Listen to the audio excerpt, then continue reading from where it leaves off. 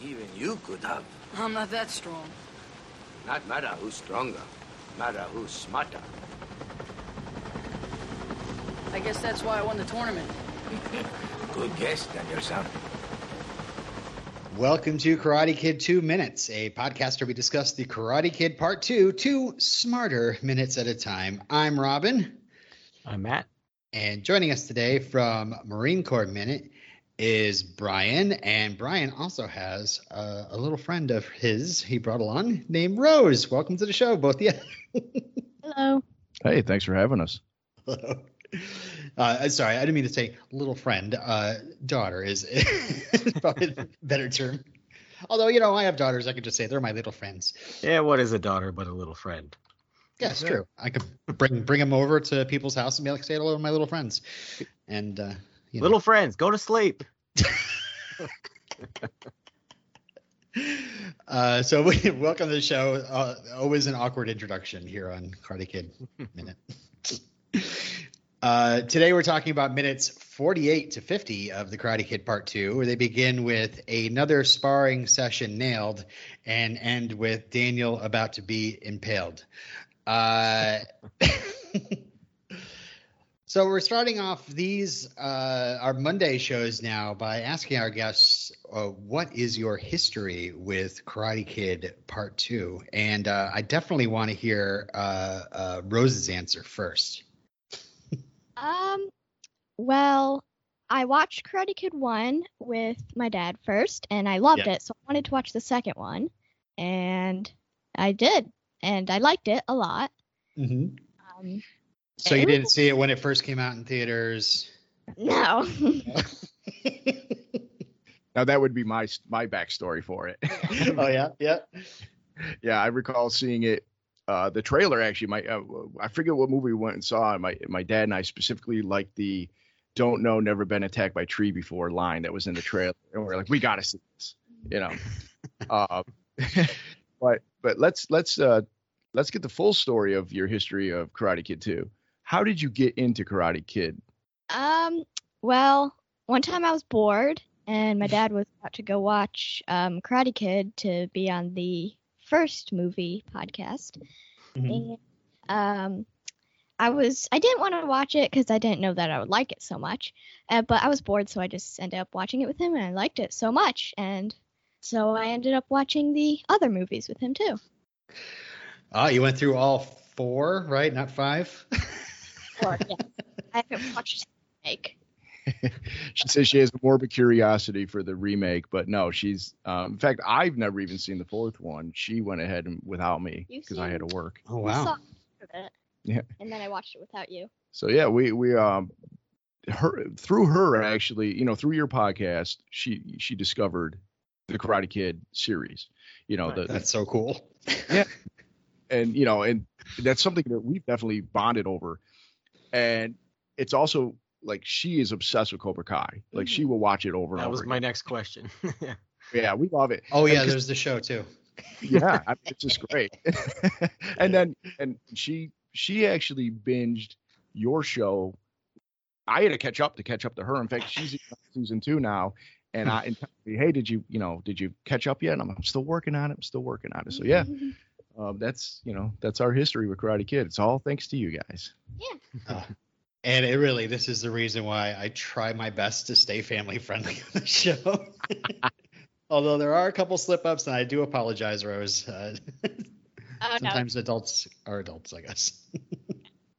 I watch some shows that have bad words in, so it's fine. As long as I don't say them, I stuff like that. Oh, okay.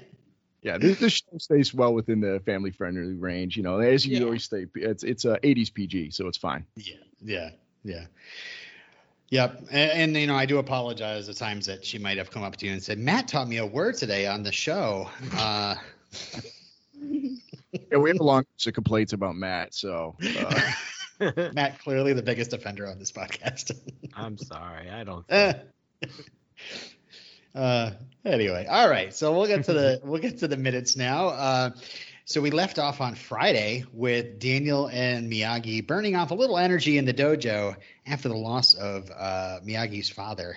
And yeah, speaking of trailers, this is one of those shots I remember from the trailer back in the 80s, the bows and then the, slapping fives, and it's just kind of like representative of Miyagi and Daniel's relationship, I find it kind of funny that he's willing to give him the high fives, like up, down low, up high, and all that, but not hug him. Yeah. Like he's like willing to like break tradition and not just bow with this, but not with the hug that Daniel always wants. Oh. I was wondering why my dad would always give me five. I'm like, Dad, Exactly. We're not there yet. I like you, but not that much. I don't. Yeah. Slip me some skin. I guess we're there. But yeah. We're reminded here. I just want to remind everybody that when Miyagi's father passed away, Sato gave Miyagi 3 days, and since then we've seen a lantern ceremony, which I assume was that night, maybe. Then we see Miyagi looking at the photo of him and his father. It was definitely him and his father. Maybe the same night. Then we have Miyagi and Daniel looking over the ocean, and we determined that was sunset. So that's the next day at least. So that's either day 1 or day 2, or So maybe we're the on day 3 now. maybe. And this is good. This is going into a morning practice. Leading to the cannery. So yeah, it's either day 2 or day 3. Either way, I think what's unspoken here is that I wanted to point out is that the clock is ticking and Miyagi is in no hurry to leave. This is very different than when he originally left Okinawa. You would think he'd be packing his bags by now. Yeah, he's not so much of a coward anymore, despite being called one every other moment. I think we should go through and count how many times. We should get a coward score going. I should make a note of myself to do that. So just a little counter at the bottom of the screen if you were watching it, just ding, ding. Ding, coward. We've been talking a lot about Miyagi leaving Okinawa. What do you guys think about that? The original thing about him leaving Okinawa after getting that death threat and just never calling home ever again or writing letters. I mean, he mentioned something about 1927 at one point. So communication was a lot different back then. So it's very conceivable. and if you look, I mean, this village still looks like a village out of time. Yeah. So yeah, you would definitely think that once you're gone, you're probably gone for good. And then there's a little thing called I can't remember. We know Pat Morita was in internment. Was Miyagi? Mm-hmm. Miyagi was never in internment, but he was in service. So I think he was in internment and then drafted out of that. Okay, so yeah, if we're gonna follow that story of the 442nd. Sure. Then yeah, he was a little busy. He wasn't. I don't think he had a lot of time for letters. But it is weird that it's now into the 80s before somebody made contact with him.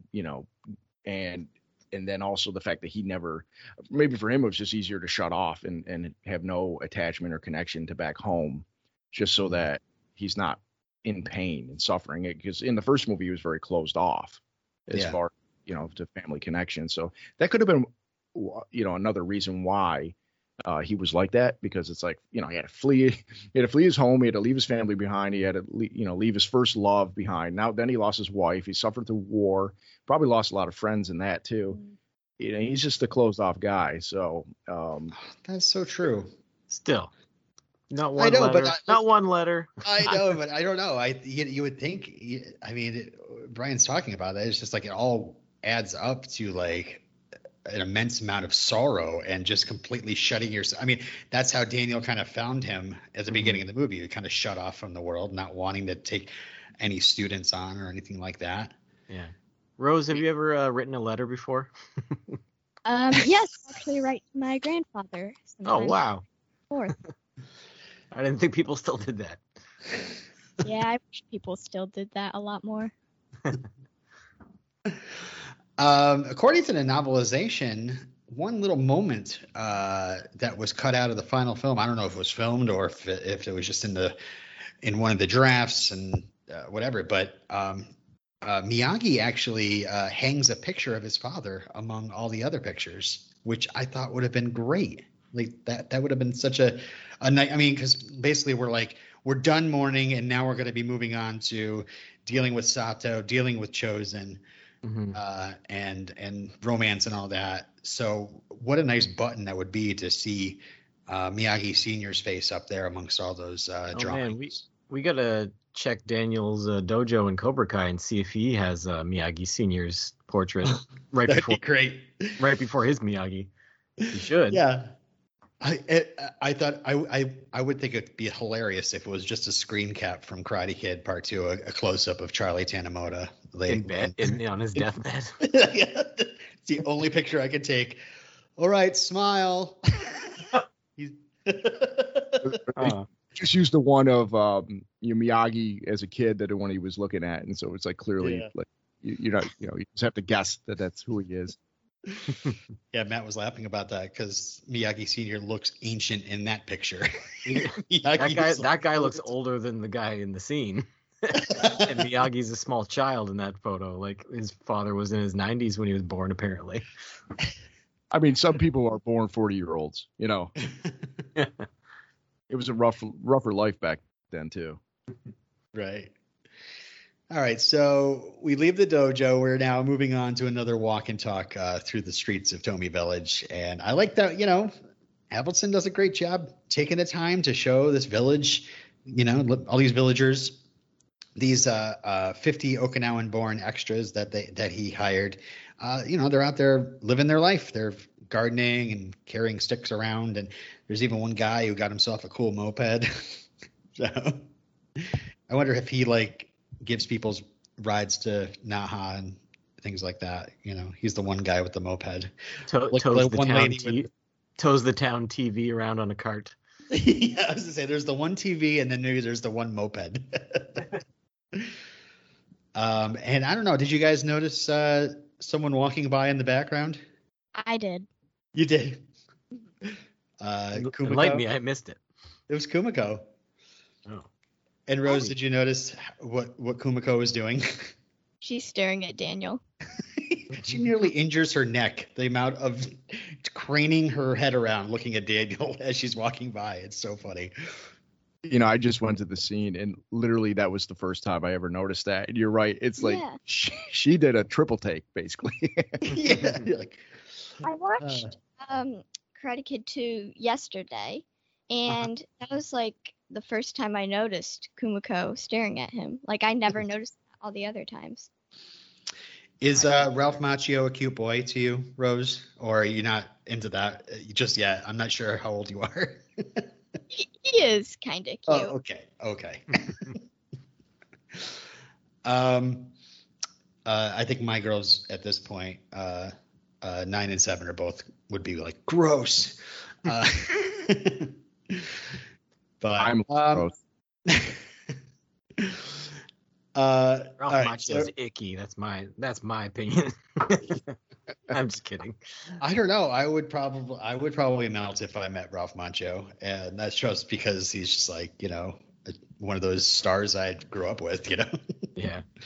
It's like the time I was walking through New York Comic Con and walked by. I hope I pronounced his name right. Taimak from The Last Dragon. It's just I didn't have any money to buy anything that he was selling. Couldn't do an autograph or a picture with him. I couldn't pay for that. So I just kind of stood back and was just like, it's him. It's just him. And then realized I was being, awkward and walked away. Was there any sort of line for his booth? Absolutely. There was a bunch of people really?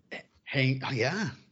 Matt, The Last Dragon is a big movie to some people. Okay. All right. I mean, I went to a Comic-Con and saw a son and dad and son dressed as the Shogun of Harlem, and it was amazing. But speaking of Comic-Cons, there was a couple years ago, a pretty big con. We bring celebrities every year to my town, and I went to it, and this was right around the time that the first season was of Cobra Kai was on YouTube Red, so not that many people had seen it. And Johnny, Daniel, and Kreese were all there, and unfortunately, I didn't get a picture with them, and I regret it big time because at the time I hadn't seen the movie, so I'm like, why is Kreese here, or the series yet? And I'm like, why is Kreese here? I don't think he's in it. Of course, little do I know, he's the big part of it going forward.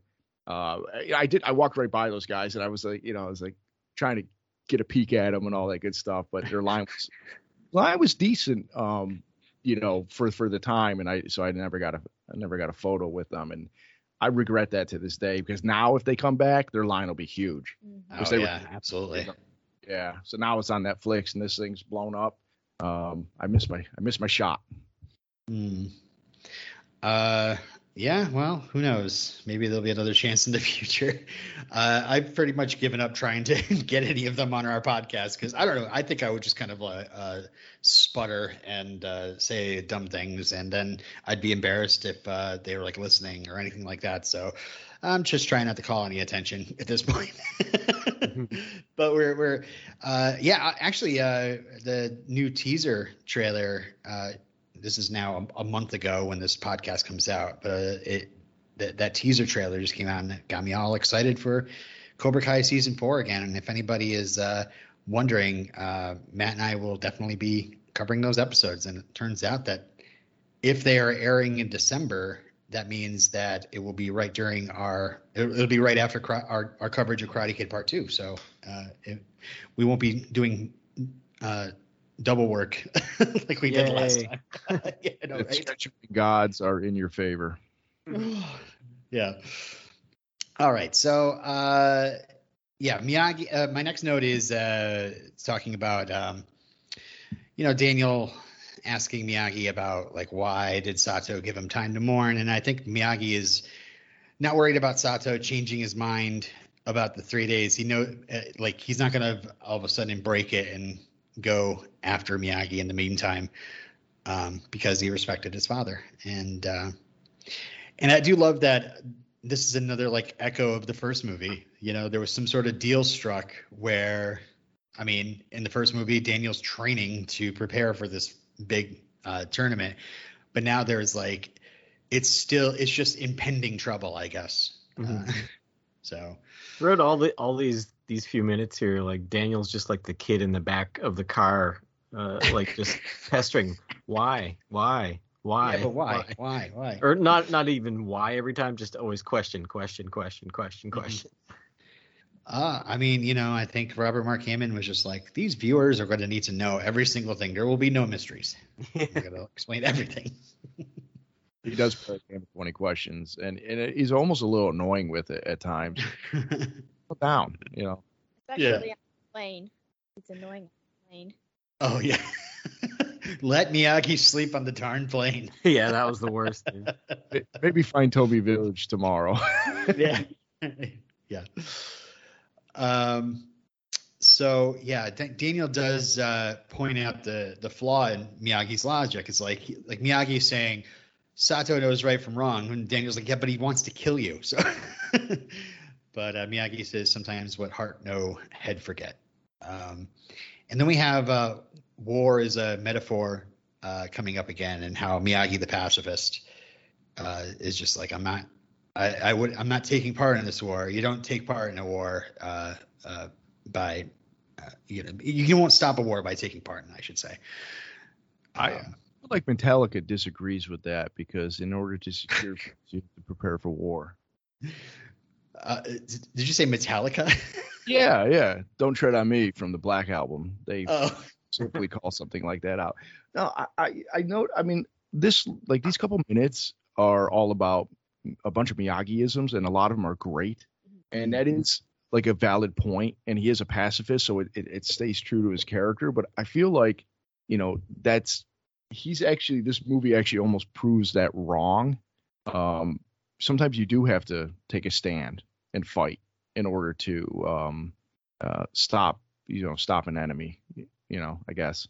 Because every time you try to walk away, it's like a bully who just keeps picking on you until you finally make a stand, and then they finally respect you. So, I don't want to spoil it going forward. That was a big lesson from the first movie. You'd go to the tournament, you stand up for yourself, and they will leave you alone afterwards.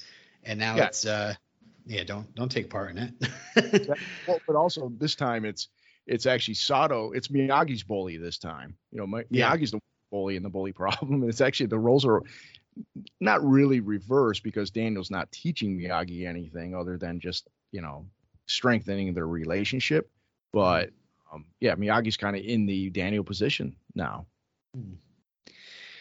Yeah, and I was thinking about Miyagi's pacifist stance and thinking that this almost like his attitude definitely makes you think he was definitely drafted out of internment. That he didn't sign up and like rah America. He does not want to fight, and I'm sure it kind of made him a little bit mixed since Japan was fighting against America. So I wondered if like after what he saw in combat, that's why he would become such a pacifist. But they clearly set it up as that he ran away from a fight because partly he didn't want to fight his best friend, and he probably realized what he was doing was wrong, even though he was doing it, wrong in their eyes, because he was breaking tradition. So he basically he didn't want to kill his best friend, even if he could have. And of course he didn't want to die either. So the best solution was not to engage. If he stayed, one of them was going to end up, killed or worse. Kill him till he dies from it. Yeah. There is a bit of a continuity error in the next line, though, where Daniel's like, what if he threw that punch over there? And what would you have done? And it's like, no, that was like 2 days ago. What are you talking about?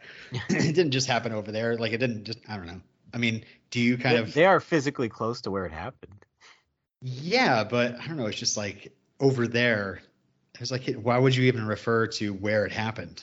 Like, what if they're right next to it? I don't know. I guess so.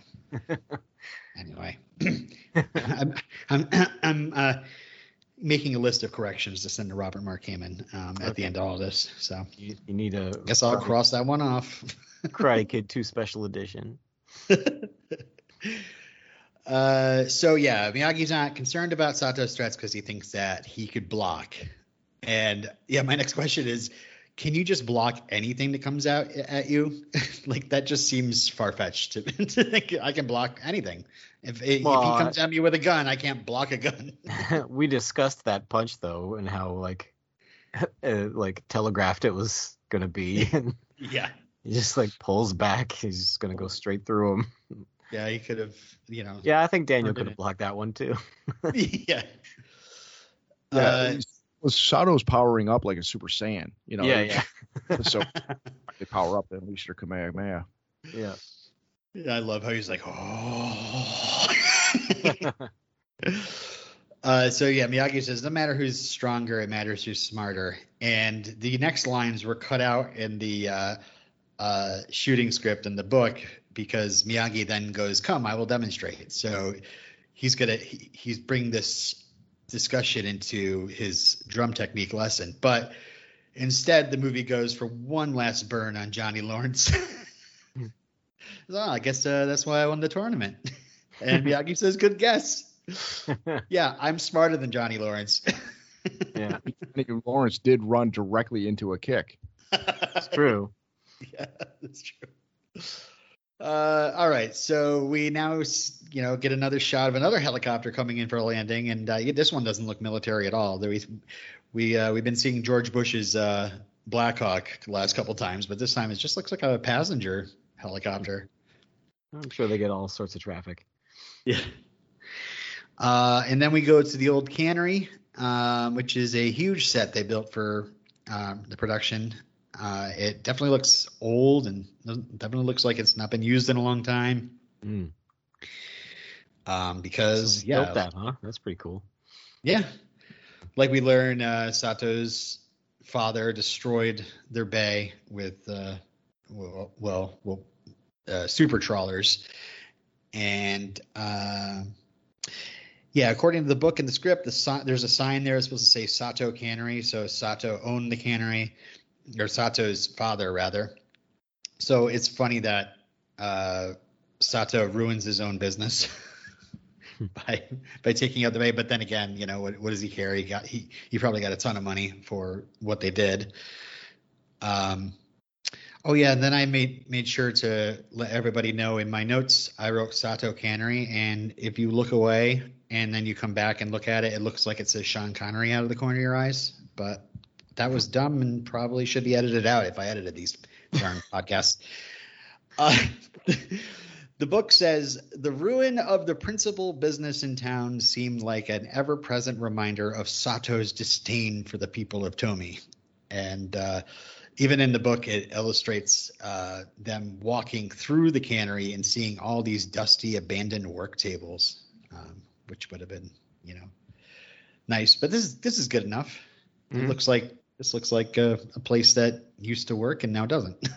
They actually build it with old lumber, I wonder, or they just can you paint lumber to look older than it is? I was watching a Lost special feature today, actually, which also filmed in Oahu, where they described making the temple set with styrofoam, and just looking at it, that looks like old stone. It's not, but it's styrofoam. So I guess they can do anything. I don't know. Miyagi says, from very first karate lesson, Miyagi father always say, best way to avoid punch, no be there. And I want to just mention in the book, he says, best block is no block, which I think best way to avoid punch is not to be there. It makes a little bit more sense. Yeah, it's more clear. Yeah. And of course, Daniel's like, I don't get it. Daniel just ends up standing there and taking a punch because he didn't think he was supposed to block it. Yeah, I don't understand how he doesn't get it. That's like dumbed down for the audience. But Miyagi took that lesson to heart. Like he fled to America to avoid, so he was no be there. Yeah, exactly. But and yeah, that's the other thing. Is like even you could run away from Sato. I mean, that's the only technique I know. So yeah. So Sato's father is mentioned again today, and I just kind of wonder, like, what's his story? Like from what we hear, he sounds pretty ruthless, and but also he gave Miyagi a job, and Miyagi repaid him by taking his son's honor. So what did Sato be like? Well, I'm going to destroy the entire town. So like, oh, he took your honor. What? So,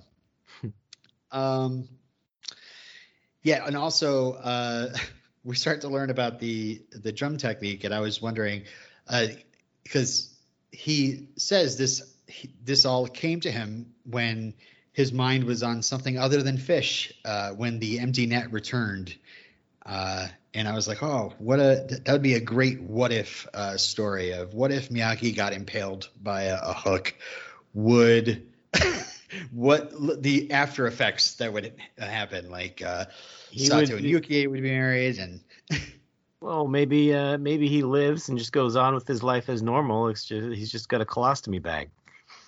Yeah, that's true. I don't know. Daniel, yeah. Yep. Cobra Kai would still run California to this day. Yeah. So many things. Yeah. So yeah, then he releases the hook, and I'm like, hey Miyagi, could you given a little warning here? A big sharp hook just comes swinging down right between him and Daniel. And also like I'm sure his memory is great, knowing that if he pulls this one string and makes the hook come down, but should he count on it still working the same way 45 years later? Yeah. And how many times has he actually done that? Has anyone done that? Every time he does it, it leaves a huge gouge out of the board behind, but I think there's only maybe one or two gouges previously made. Yeah, that's true. So one for when he first learned it, and two for maybe another time he tried it. And then I'm like, maybe he came down and did a practice one like the day before without Daniel to make sure he could do his lesson correctly. Maybe. So that's why he knows that it won't swing and break and end up, in Daniel's head. Maybe every other one that was done had that cork on it. Yeah, right. Oh yeah, we'll get into the cork. So yeah, Miyagi is saying that he didn't understand the drum technique until I guess he was nearly killed by a hook. So and again, like his lesson is like the best defense is not be there. So why would you stand there still and twist your body instead of just jumping out of the way? Because you got to counterattack. You can't counterattack if you've jumped away. Yeah, I guess so. It's all leading to that discovery of the counterpunch. Like, so there's no need for a drum technique unless there is a counterpunch. Yeah, I would imagine. Yeah. Unless you're just going to keep like trying to dodge punches all day and like do nothing else about it. Sure, keep punching at me. You end up like Neo in the Matrix, just like bending over on your knees, like trying to get out of the way. Muhammad Ali, just dodging. Yep.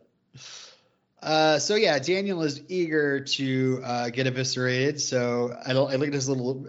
I don't know. It just seems very natural back and forth. Like, you may try. Oh, come on. Please. Okay. Well, he knows it's like really dangerous, but he's kind of, but he's like, it is kind of cool, isn't it? So he says he's going to go pull up the hook. And yeah, we find out on Wednesday he's going to put a cork on it, but still that thing looks like it could really hurt. Even if it had a cork on the end, get nailed with that thing coming down that fast. Yeah, it's a broken sternum. Yeah. And another thing for, eagle-eyed viewers, when you see him pulling the hook up, the cork is already on it. Oh. Yeah. I didn't notice. And then when it cuts into the next 2 minutes, you see him pulling the hook up to him. It's not on it anymore. So, but when it's being moved, it is. Yeah. That special edition can't come soon enough. Yeah. Well, we're gonna CGI Kreese into a lot of Karate Kid Part 3, like Jabba in New Hope. He's just gonna be standing behind Terry Silver the entire time, cackling. Yeah, somebody's gonna walk on his tail. Yes. Oh. Yeah, he'll just behind Terry Silver and just do it like look right at the camera, nod, and then walk away. Yeah. That was for the fans. So yeah, then Miyagi says, "Father say use drum technique only as the last resort," and I just thought that was interesting. Like, why would you use this if this was this is the last thing you would want to do if somebody is coming at you? And maybe it's because if you realize you have to stand there and fight, because otherwise, just get out of the way and go away. I don't know. I'm no karate expert. But, yeah. I think that's it. Daniel says he's ready. And really, this kind of brings us to the end of our Monday show. And as I've learned from Miyagi, the best way to avoid Tuesday is not be there. So we'll be back on Wednesday for 2 more Karate Kid 2 minutes. Hey, listen, these are really hard to write. But Ryan Rose, you want to spot them ahead of time? Oh my god! Oh yeah. I write these ahead of time. I don't improv everything. I'm not that good. I'm not good at talking. I appreciate you, Robin. Thanks. Brian Rose, you gonna join us on Wednesday? Yeah, I would love to. I will. Woohoo! Yay! All right. Well, it is Monday, so I'll give a chance for you two to give your plugs out. Well, as you mentioned at the top of the show, I'm from the Marine Corps Movie Minute podcast, where we, my co-host Perry and I, are breaking down Marine Corps movies. Movies featuring Marines. We did Heartbreak Ridge. We are in pre-production. I'm hoping to be recording episodes by the time this comes out for Full Metal Jacket. That'll be our next venture into the world of Marine Corps movies, minute by minute. So you can find us. And we're everywhere, anywhere podcast, Marine Corps Movie Minute podcast. Cool. Anything else? Yeah, kid. What were we going to work on? What do we got plans? Well, we are going to do the musical Hamilton, one song at a time. And Ooh. if any of you want to come on as a guest, then great. Yeah. Yeah, We are in absolutely. production for that. That is we are on our way to begin that. So that's coming soon. I've never seen that. Oh You wow. should. It's really I good. I've listened to the soundtrack countless times, and I just rewatched the whole thing on July 4th. Because I thought it would be very Appropriate. American. Yeah. Yeah.